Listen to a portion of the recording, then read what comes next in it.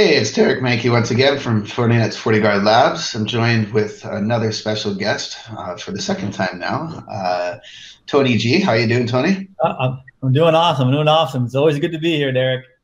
Yeah, you're always smiling. I enjoy that. It's great conversations. So hey, I wanted to pick up where we left off last time. We talked about the concept of playbooks, which I want to get into. I was thinking about this and saw the latest advisory put out by the FBI and CISA. It was a advisory talking about the top 10 most commonly exploited vulnerabilities in the last year, really, in 2019, 2020. And a lot of this, I don't think, came as a big surprise to me. And it talked about typical endpoint attack targets like, Office documents, OLE, the object linking embedding, some server-side stuff with struts and websites as well. But, a lot of these volumes were from 2017, 2018, 2019, fairly fresh. They called out that what's contributing to the success of these attacks, which we read about almost every day, especially now with the COVID-19 threat landscape, was poor employee education when it came to phishing scams, these sorts of things with file attachments, but also a lack of contingency plans and recovery tools as well. So I know this is a dialogue we've been talking about for a while, but it seems to me that we still keep talking about a lot of these continued issues that we have, and now we're having to deal with extra issues like COVID-19 threat landscape, and as you know, on the back end, all the stuff we're working on, which is a lot more of the complex stuff that's still happening too, right? With targeted attacks, targeted ransom, so forth. Yeah, I have two comments there for that. Yeah, I think number one, if you're responsible for protecting your organization's cyber assets, I think one, you need a slight mindset change. And number two, you need to start getting a little bit more granular, I guess us in general in cybersecurity, more granular at how to measure the effectiveness of your security posture. Now, I'll give you an example here. Derek, you and I will get on our soapbox and we'll start talking about a specific threat actor. Maybe it's a new campaign, whatever it may be, but we'll dive in deep into what the activity is, what the overall mission is, what were they after, and then at the end of that, what typically does a customer then ask for to make that information actionable? Yeah. They usually will, right? What do they ask for? Static stuff, right? IP addresses, they ask for hashes, they ask for your URLs and URIs, and that's fine. But man, those things constantly change. It's good to have that, but I think a lot of organizations, that's all they can do to be able to make that information that you and I give to them actionable. Maybe some of them will look into some network artifacts and some system artifacts, but what they really should be looking at is the activity. Give me the behavior of that threat actor, the tactics and corresponding techniques, so I can start to turn that into real action. That's where you get a lot more granular into really measuring how effective you are against the stuff that you're continuously talking about all the time. Yeah, absolutely. And it's worthwhile exercise, I think. So we'll talk about that in a second, because one of the key themes that we always talk about is risk. And I've been talking about this for well over a year, warning of the rise of that data breach cost. And we just did an episode showing the average cost of a data breach is close to $4 million US, but that's getting even higher now in these targeted ransom cases, especially in OT environments. And the only way that you can protect against these is try to be proactive, to operationalize it, right? I mean, like you said, I mean, you and I know this terminology, the pyramid of pain. We've talked about this for years, right? Yeah. I mean, what you're alluding to is those artifacts, those static artifacts, the IPs, the URIs, file hashes.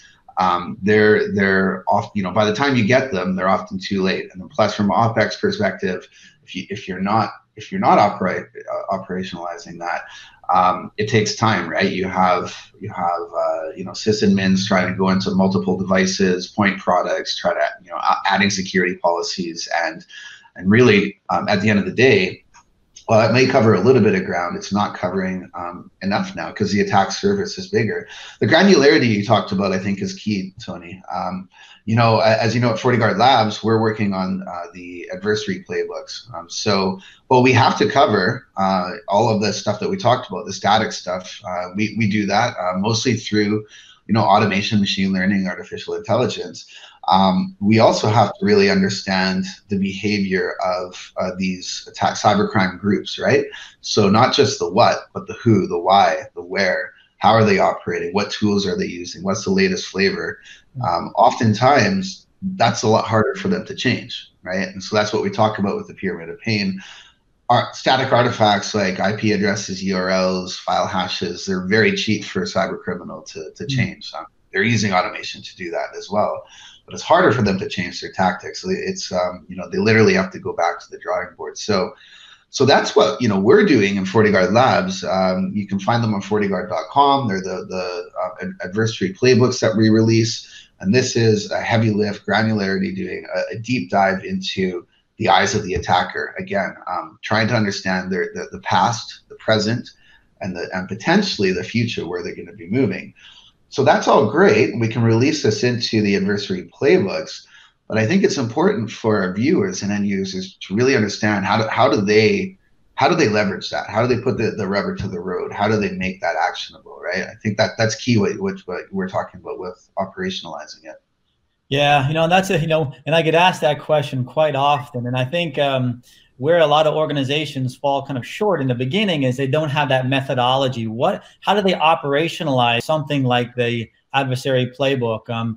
And you know, for those of you who aren't, you know, familiar with the MITRE ATT&CK, you know, framework or knowledge base, that's what a lot of these, you know, threat actor playbooks actually, you know, consist of. Their tactics and corresponding techniques that are mapped back to, you know, the MITRE knowledge base, where, you know, they basically show you, or at least kind of give you a snapshot into all the different sort of techniques adversaries are known to do to complete their actual cyber mission. And the beauty of that's actually there now. At least organizations now have the ability to use that as a guide to walk them through. And typically what will happen is you'll look at this threat actor playbook and you'll see, here's the actual technique. Okay, well, you first want to build an actual methodology, and usually you want to understand what the actual technique is. Once you understand that, then you want to be able to look, and there's a lot of ways to be able to do this. You want to look at different types of tools to reproduce that particular technique. You can do that through simulation tools, or, you know, you can do that through a lot of open source tools that are freely available out there. Find which one works, you know, for you. And then you move into being able to set up your security controls. Go ahead and test those against your controls. And then you, as you're monitoring it, you move into, okay, well, let me evaluate, you know, what happened? Did I actually even trigger on it? Did I block it? Did I detect it? You know, where am I with that? And then you move into that final phase where you're going through and you're reviewing everything. And then you're going to find out, as you go through this repetitive process for each technique, you're going to probably notice that, hey, I'm not even grabbing the right logs. I don't have process data. I don't even have the right, you know, controls, or I have a misconfiguration, whatever the case may be. You're going to document all that. And now you're going to start to get a deeper view, more granular view of your security effectiveness. What are your security controls? How are they holding up against those latest threat actor tactics and corresponding techniques? Yeah, no, it's a great point. What you're talking about, of course, is what we call the blue team, the defensive side of the house. But it's the same practice. It depends what team you're on, right? I mean, like for us, when we're doing threat hunting at FortiGuard Labs, it's the same concept. I call it threat illumination. It sounds like a fancy word, but it really is discovery process, right? As you're going through and understanding more about how they operate, you uncover more stuff. I mean, it's like treasure hunting, if you will, right? Because you're doing that threat hunting and discovering new artifacts, new methodologies, new ways. And you know, Tony, the way I really think about this is it's a game board analogy I look at, right? It's applied perhaps in different platforms in different ways, but strategically, it's a way to well, I mean, to be strategic without flying blind. It can be compared often to sports analogies, right? With football, even in our world in cybersecurity, it is a sport. There's cyber rangers, there's capture the flag exercises, red team, blue team exercises, and it's about in a red team, blue team exercise. If you were to know, this often doesn't happen because it's real world exercises they do, but if you were to know how they're going to attack you, right? In other words, have a playbook on that red team, you're going to be much in a much better position, right? I mean, this goes back to the art of war with Sun Tzu and really military strategies, everything, right? It's the same idea. It's about that reconnaissance phase, knowing the enemy, and that's really what the playbooks are about on the adversary side. Like, yeah, the operationalizing that, putting together that strategy, making sure you have coverage from a blue team or defensive side is really where all of that comes together, and that risk can effectively start to be mitigated, right? Yeah, I totally agree. And you mentioned, you said kind of red team, blue team. I stress this all the time. A lot of these blue team folks, it's very important for them to understand the red team side, man. They got to understand, put your mind in the mindset of one of those red team folks, because if you can do that, the better off you're going to be at making sure that you're shoring up as many gaps as you can. If you're fortunate enough to work in an organization where you have a red team and you have a blue team, then you can do some of those purple teaming exercises where they can go ahead and try to penetrate your security controls, and you can work together to see where the gaps are. You can talk to them as to, well, what did they do? Oh, okay, you did this, and this is what happened. This is how you got in. Okay, I'm going to shore that up. And now they figure out another way to do it. So, I mean, if you're lucky enough to have that, that's awesome. But a lot of times you're not, and you're left on, your own. So when, like they always say, the best defense is a good offense, right? So understanding what the adversaries are kind of doing to be able to complete their cyber mission is like super important. Yeah, and I think, completely agree. And I think the other, perception out there, which we need to break, is the fact that, as I said at the start of our conversation, we keep on talking about the simple things that are broken. Again, the patch management, education, cyber hygiene. We continuously need to work on that, I think, because it is evolving all the time, right? But we also have to really, all of this that we're talking about, the attack framework, because there's a lot of elements to it, that pyramid of pain, focusing on the granularity. First of all, that's why we're doing a lot of this on the back end, right? So we're reducing those cycles so customers and end users don't have to do that. Yeah. But as we talk about this, I'm sure to a lot of people when they ask about my job and you explain some things, they think it's very daunting, right? And it's super complex, and they don't know really where to begin. But the reality is everything that we've been talking about, especially with the blue team integration, now that you have security orchestration and platforms, it doesn't have to be complex. I mean, I think that's the whole point, right?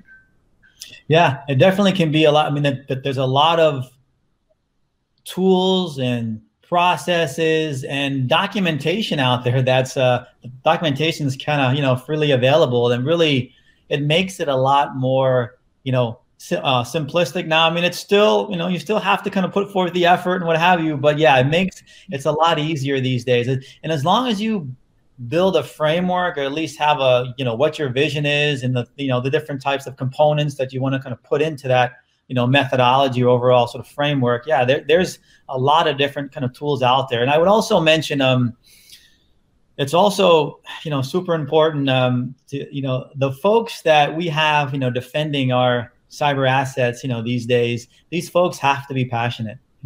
They got to know their why. Why are they doing what they're doing? Because if they don't have some passion in being able to find those threat actors in the environment, it's gonna be tough to be able to keep them out. And you got to have that that passion to be able to do what you do. So I would definitely say know your why. Why are you doing what you're doing? It really helps.